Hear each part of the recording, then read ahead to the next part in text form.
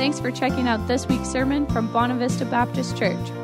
We invite, encourage, and equip you to be fully devoted followers of Jesus Christ. You know, when I read this parable, sometimes I think, what's the big deal? I mean, honestly, what's the problem here? Why is Jesus so hard on this guy?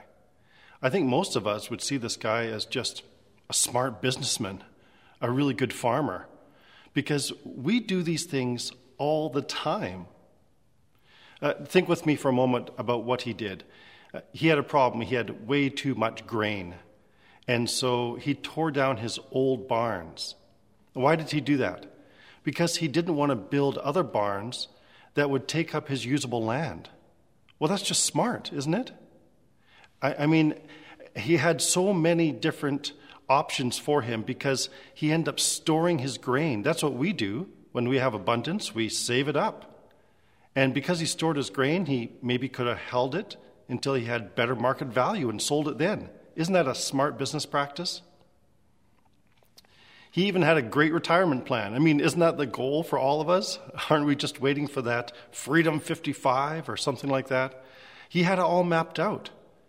I mean, if one of us retires, we give him a pat on the back and say, well done, you deserve this, take your rest, enjoy some freedom. I mean, this guy, isn't he just the epitome of what we all want to be? In so many ways, he is who we want to be. So why was Jesus so hard on this guy? And does this parable actually call all of our modern values around financial security into question? Well, maybe. It's interesting, Jesus often pointed out the dangers of wealth. I don't think Jesus was against money, but he pointed out the dangers of wealth, which is kind of strange in some ways because in the Hebrew mind, and even in our mind today, let's face it, wealth is usually seen as a sign of God's blessing, of God's favor. When we have abundance, we say we're so blessed. And so shouldn't we be looking at this man and saying, wow, he was really blessed, and he was a smart businessman, he had it all together. When Jesus warns against money, though, he usually warns about the problem of not of having money, but of having money rule our lives. The problem isn't having money, the problem is serving money. That's where the problem comes. The issue isn't having possessions. The danger is allowing our possessions to possess us. And so the moral of the story is in that one verse that Jesus says, life does not consist in an abundance of possessions. That's really the bottom line here for us today. I remember seeing a bumper sticker, and I'm sure it was meant to be given in humor, but it said, he who dies with the most toys wins. And I know that's meant to be humorous, but I wonder if sometimes we live by that motto, that the goal is really just to accumulate the most we can in this world. And by that measure, we win. Our lives are full according to the abundance of our things. And this parable says that that is fundamentally untrue. In fact, Jesus says it can be dangerous, a very dangerous way to live. It's interesting as we go through the parable, there's no mention of a number of things that any farmer during the time of Jesus, who was a Jewish farmer, a Hebrew farmer, would have done if he was a good farmer. There's no mention of an offering of first fruits. That was built right into the Old Testament system, that as soon as you had the first bit of your harvest, whether it was grain or fruit or something else, you would offer it to God as an act of thanksgiving and an act of faith. I can't imagine the farmer in our story honoring that method of first fruits, that offering of first fruits. There's also no mention of leaving the edges and corners of his field for the poor to harvest. That was also really built into the law in the Old Testament. This idea that you don't harvest your field right to the edges. Instead, you leave the corners, leave the edges, so that the poor can come and be fed as well. And I just can't imagine this farmer honoring that law. There's also no acknowledgement that he did nothing to cause the crops to grow. This farmer didn't cause the sun to shine. He didn't cause the rain to come. He probably didn't even plow his own field. He probably had workers doing that for him. There's no acknowledgement that he did not cause these crops to grow. He's simply portrayed as a self-made, self-sufficient, and simply selfish man. So ultimately, he is the definition of greed. So that's the warning of the story for us.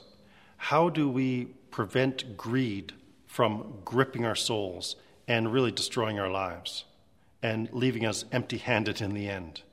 How do we break the power of greed? Well, I want to give us 3 G's that will help us to break the power of greed. The first G is this: gratitude. I remember my dad, who passed away a number of years ago. He was a hard worker. I often talk about my dad working 8 days a week. He would work 4 days in the mine, and then he would work 4 days building houses. That's how he lived. And he could, in some ways, legitimately say that everything he had worked hard for. And that's good, that's right, that's true. But one thing my dad did every evening when we sat down for dinner is he would bow his head and he would give thanks to God for everything that he had. I think that's one of the ways he broke the power of greed, or the temptation of greed in his life, is simply by giving thanks. When we give thanks, we acknowledge that we didn't arrive at this place by our own strength, that we had lots of help. We had help from people around us, we had help from the elements beyond us, and ultimately we had help from God. And so giving thanks is probably the first step in breaking the power of greed. The second G is generosity. You know, there's a number of things that this man could have done with his excess grain. A number of things he could have done with his money. He could have given his workers a raise. That would have been nice. He could have donated some money to the temple for redistribution to the widows and the orphans. That would have been very much in keeping with his faith. But he didn't. He held it all to himself. St. Augustine, he comments about this story. He says, "The farmer was planning to fill his soul with excessive and unnecessary feasting, and proudly disregarding all those empty bellies of the poor." And then listen to this, because I think it's absolutely profound. Augustine said, "The farmer did not realize that the bellies of the poor were much safer storerooms than his barns." What an amazing thought that is. I'm going to say it one more time. He did not realize that the bellies of the poor were much safer storerooms than his own barns. What a fantastic thought. Generosity is that thing that breaks the grip of greed in our lives. John Wesley was a Methodist preacher, a founder really of the Methodist movement, and he once gave a sermon in which he outlined what we're meant to do with money.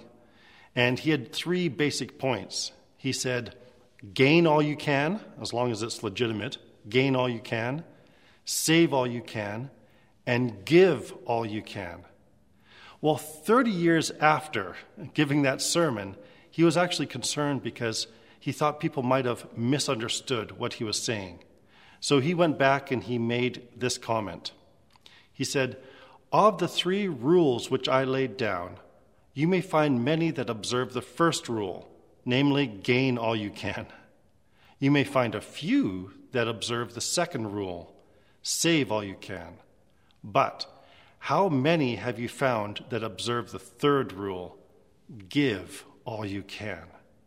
Being generous with what we have, whether it's our time, our resources, our finances, whatever it is, being generous helps to break the power of greed in our lives.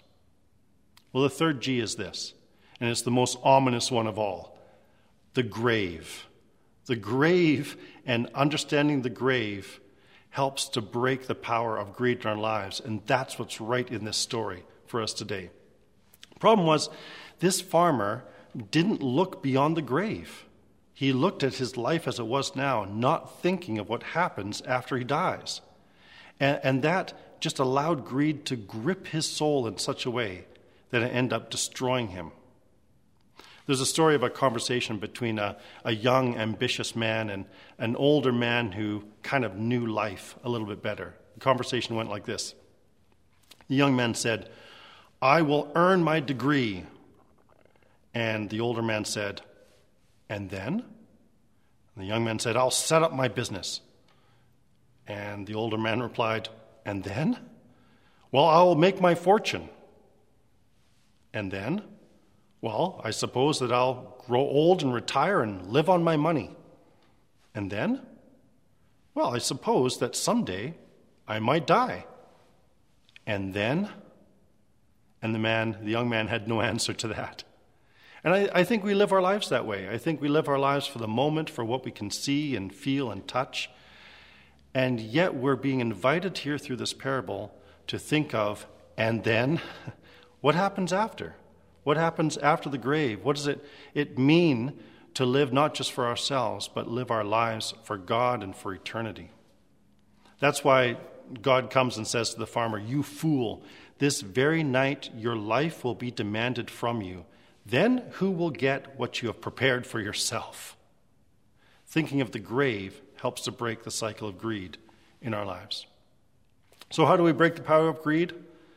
By cultivating a grateful heart, by practicing generosity, and by considering the grave. Well, I know we've been talking about greed a lot, and certainly greed is a big part of the story, but there's a deeper issue at play here. And the real issue, the deeper issue, is not just greed, it's actually idolatry. It's setting our own selves up to be God. That's what's happening with this farmer. The man, it wasn't just that he couldn't see beyond the grave, he couldn't see beyond himself. Martha Ostenso, who wrote Wild Geese, she once said of a selfish woman, "Edith lived in a little world bounded on the north, south, east, and west by Edith." And I think this farmer is the same. He lives in a very small world and is bounded simply by himself. The farmer's conversation with himself is so self-centered. First-person pronouns in this very short passage occur about 11 times. The whole parable, the very short parable, is filled with I, me, my, mine. This man has placed himself on the pedestal of life. This is a case of idolatry. So greed traps us in a tiny world where there is only room for one. That's what's happening in the story. That's the definition, really, of idolatry. I love at the very end of the passage in the translation called The Message, it says this: "That's what happens when you fill your barn with self and not with God." That's what happens when you fill your barn with self and not with God, because that's what's at issue here, is putting self first and foremost and even last. Self is all, and that's the nature of idolatry. So constantly grabbing for more stuff in life will, in the end, leave us empty-handed. Instead, and there's an alternative here and in the passage that I invite you to explore, but instead, Jesus said in John chapter 10, "I came so that they can have real and eternal life, more and better life than they ever dreamed of." Let's seek that life instead.